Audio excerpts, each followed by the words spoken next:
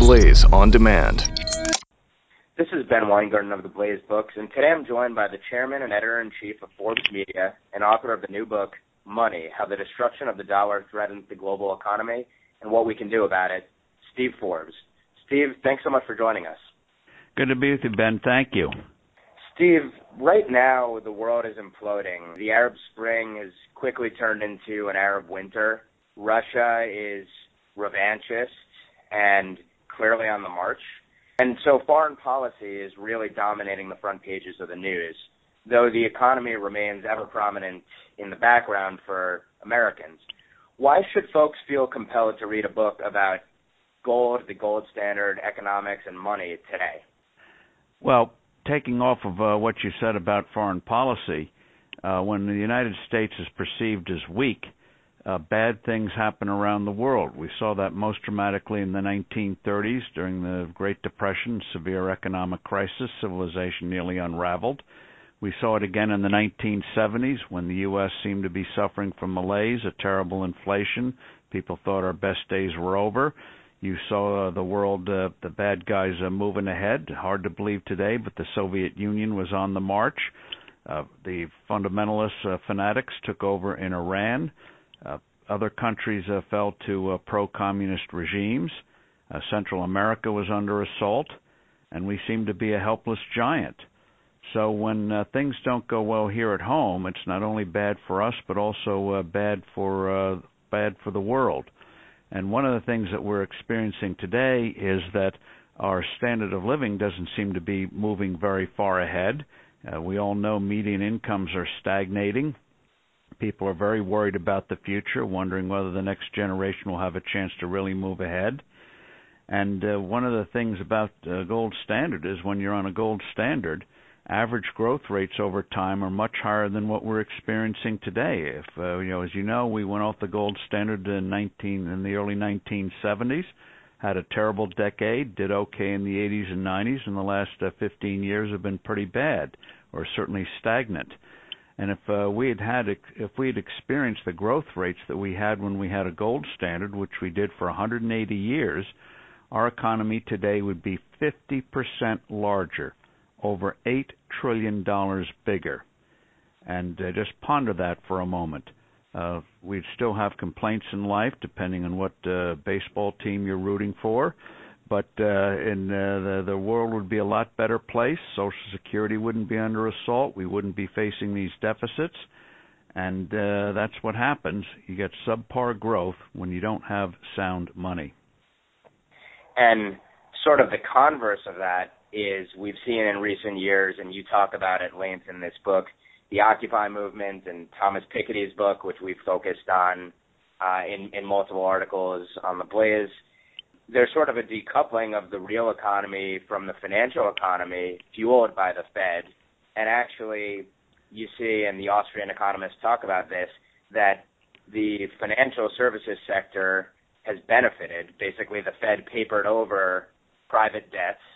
And so, sort of in a perverse sense, the economic mercantilism of the Fed has fueled, quote-unquote, inequality of economic outcomes.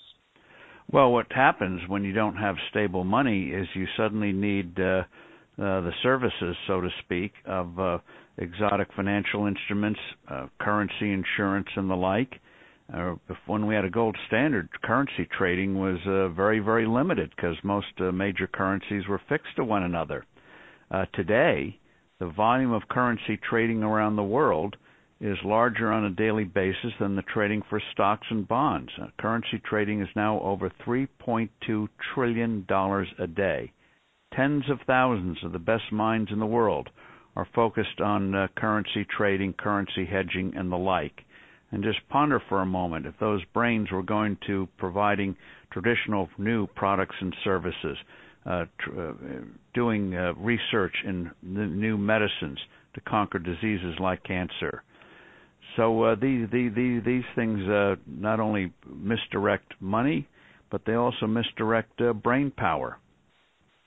Right, and that human capital, of course, you can also look at all of the tax and regulatory lawyers that would be put out of business were we not to have the hyper-regulatory regime that we have. Well, what happens when money is weakened, the private sector gets the blame, and the government gets bigger and bigger. And they don't let any crisis go to waste. They bring about a disaster, blame the private sector, and the government takes on more powers as a result.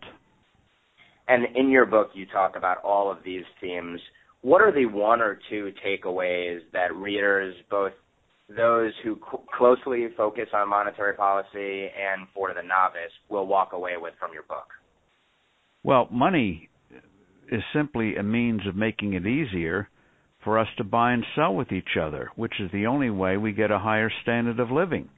Let's say you want to bake a cake and sell a cake. You have to buy the ingredients: eggs, flour, sugar, utensils. You have to buy the oven. You have to pay for transportation and all that sort of thing. And that requires buying and selling. And if you make it difficult for people to trade with one another, one thing about money is that it makes it easy for strangers to do transactions with each other. But for money to work, you need a stable value like you do with time, 60 minutes in an hour. Imagine if the time clock fluctuated the way the dollar did. You have 40 minutes an hour one day, 60 minutes the next, 20 minutes in an hour the day after. It would be chaotic. Imagine baking that cake if you had to try to figure out, it says bake it for 40 minutes. Is that nominal minutes, inflation-adjusted minutes, or whatever? But going beyond economics, when you have unstable money, when the politicians fool around with it, we have a chapter in the book called Money and Morality, and it talks about how when you trash money, you end up trashing the social order. When people can't trust the money, they cease to trust each other. It undermines social trust. And as Keynes pointed out with Lenin, not one in a million understand what is going on, but people feel honest efforts not rewarded anymore. Cronyism is the way you get ahead.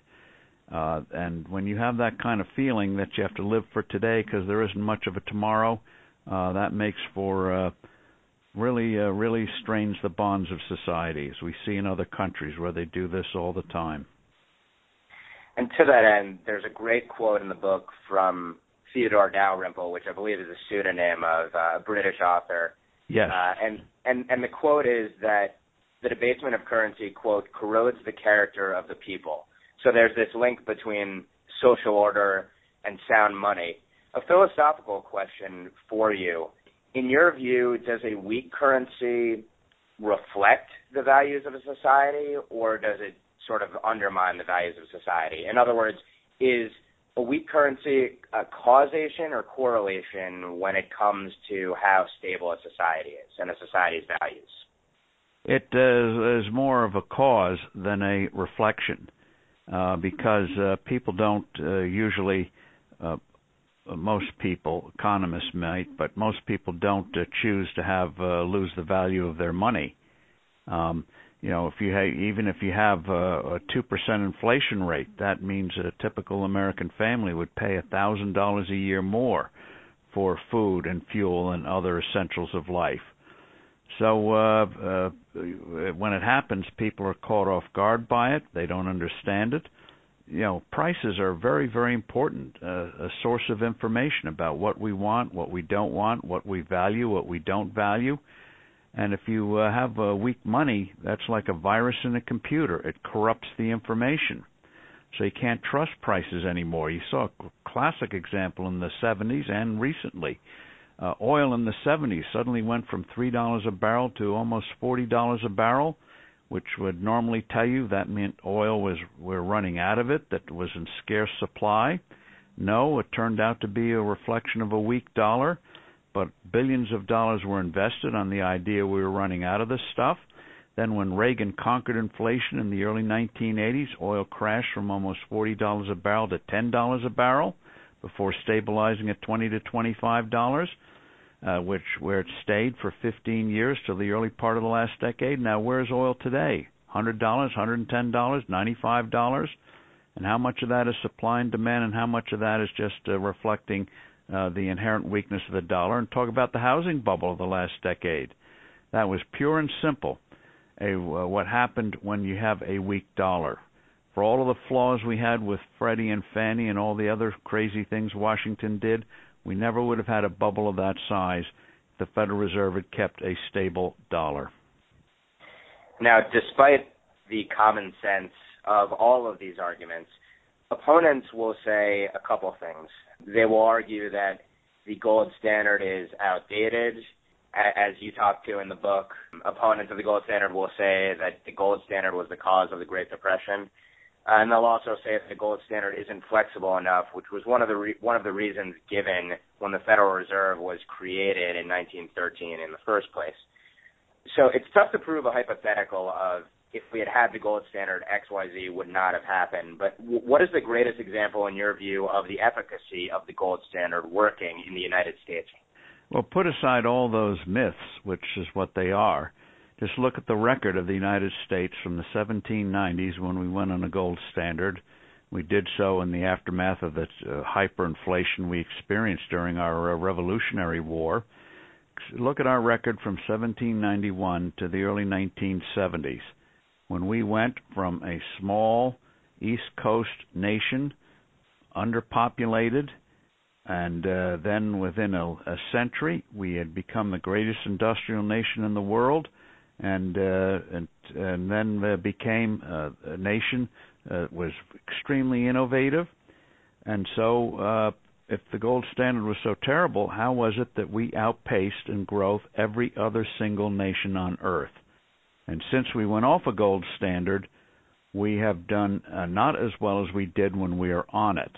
And that 180-year period when we were on the gold standard, you had a civil war, you had Great Depression, other depressions, you had 2 world wars, and despite all that volatility, we vastly outpaced the rest of the world.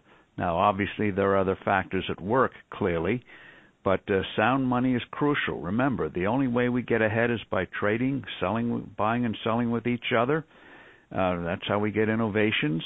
And if money can't be trusted, then we get more money going into hard assets as a defensive measure, and less money going into the things that are today unseen but become tomorrow's commonplaces.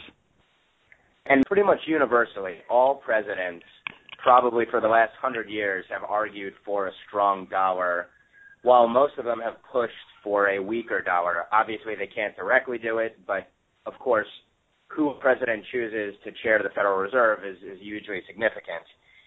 Is there any incentive, in your view, for any politician to actually push for a Fed that ensures a sound dollar when it's a weak dollar which enables government profligacy and allows the government to pay back its debts in a devalued currency?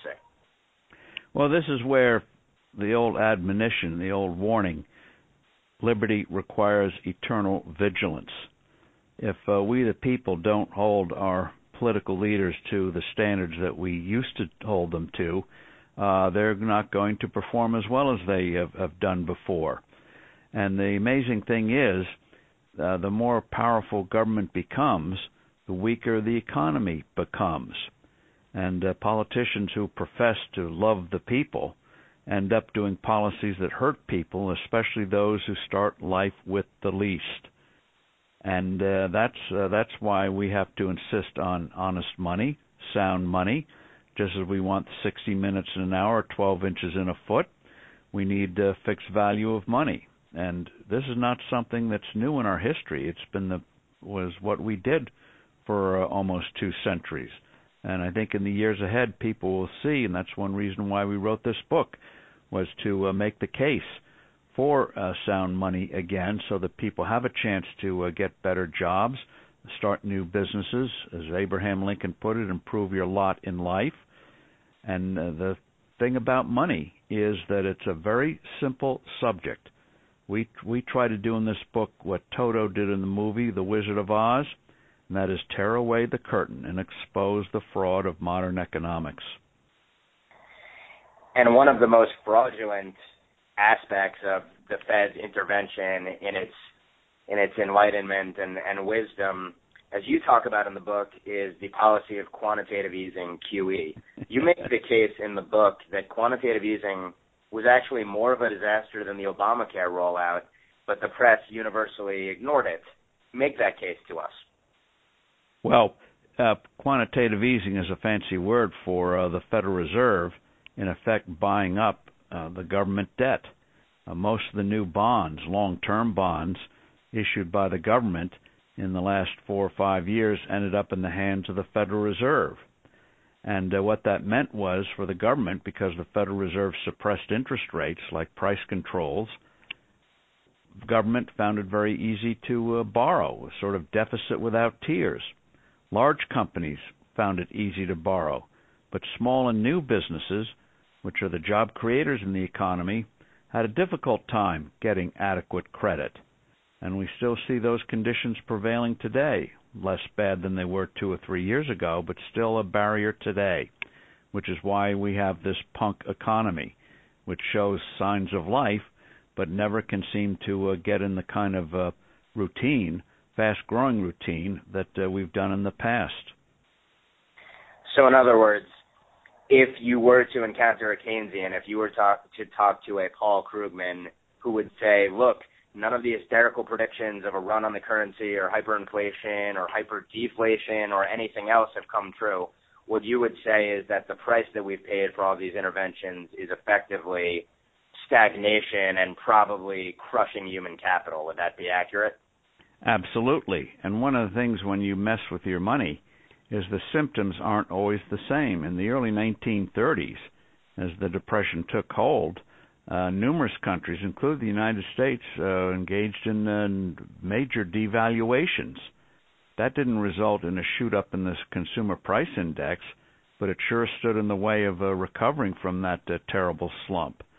In the last decade, the consumer price index, assuming it's an accurate reflection, it isn't quite, but it didn't have the kind of rise that it had in the 70s, but instead we saw this horrible bubble in housing, which ended up destroying hundreds of billions of dollars of capital.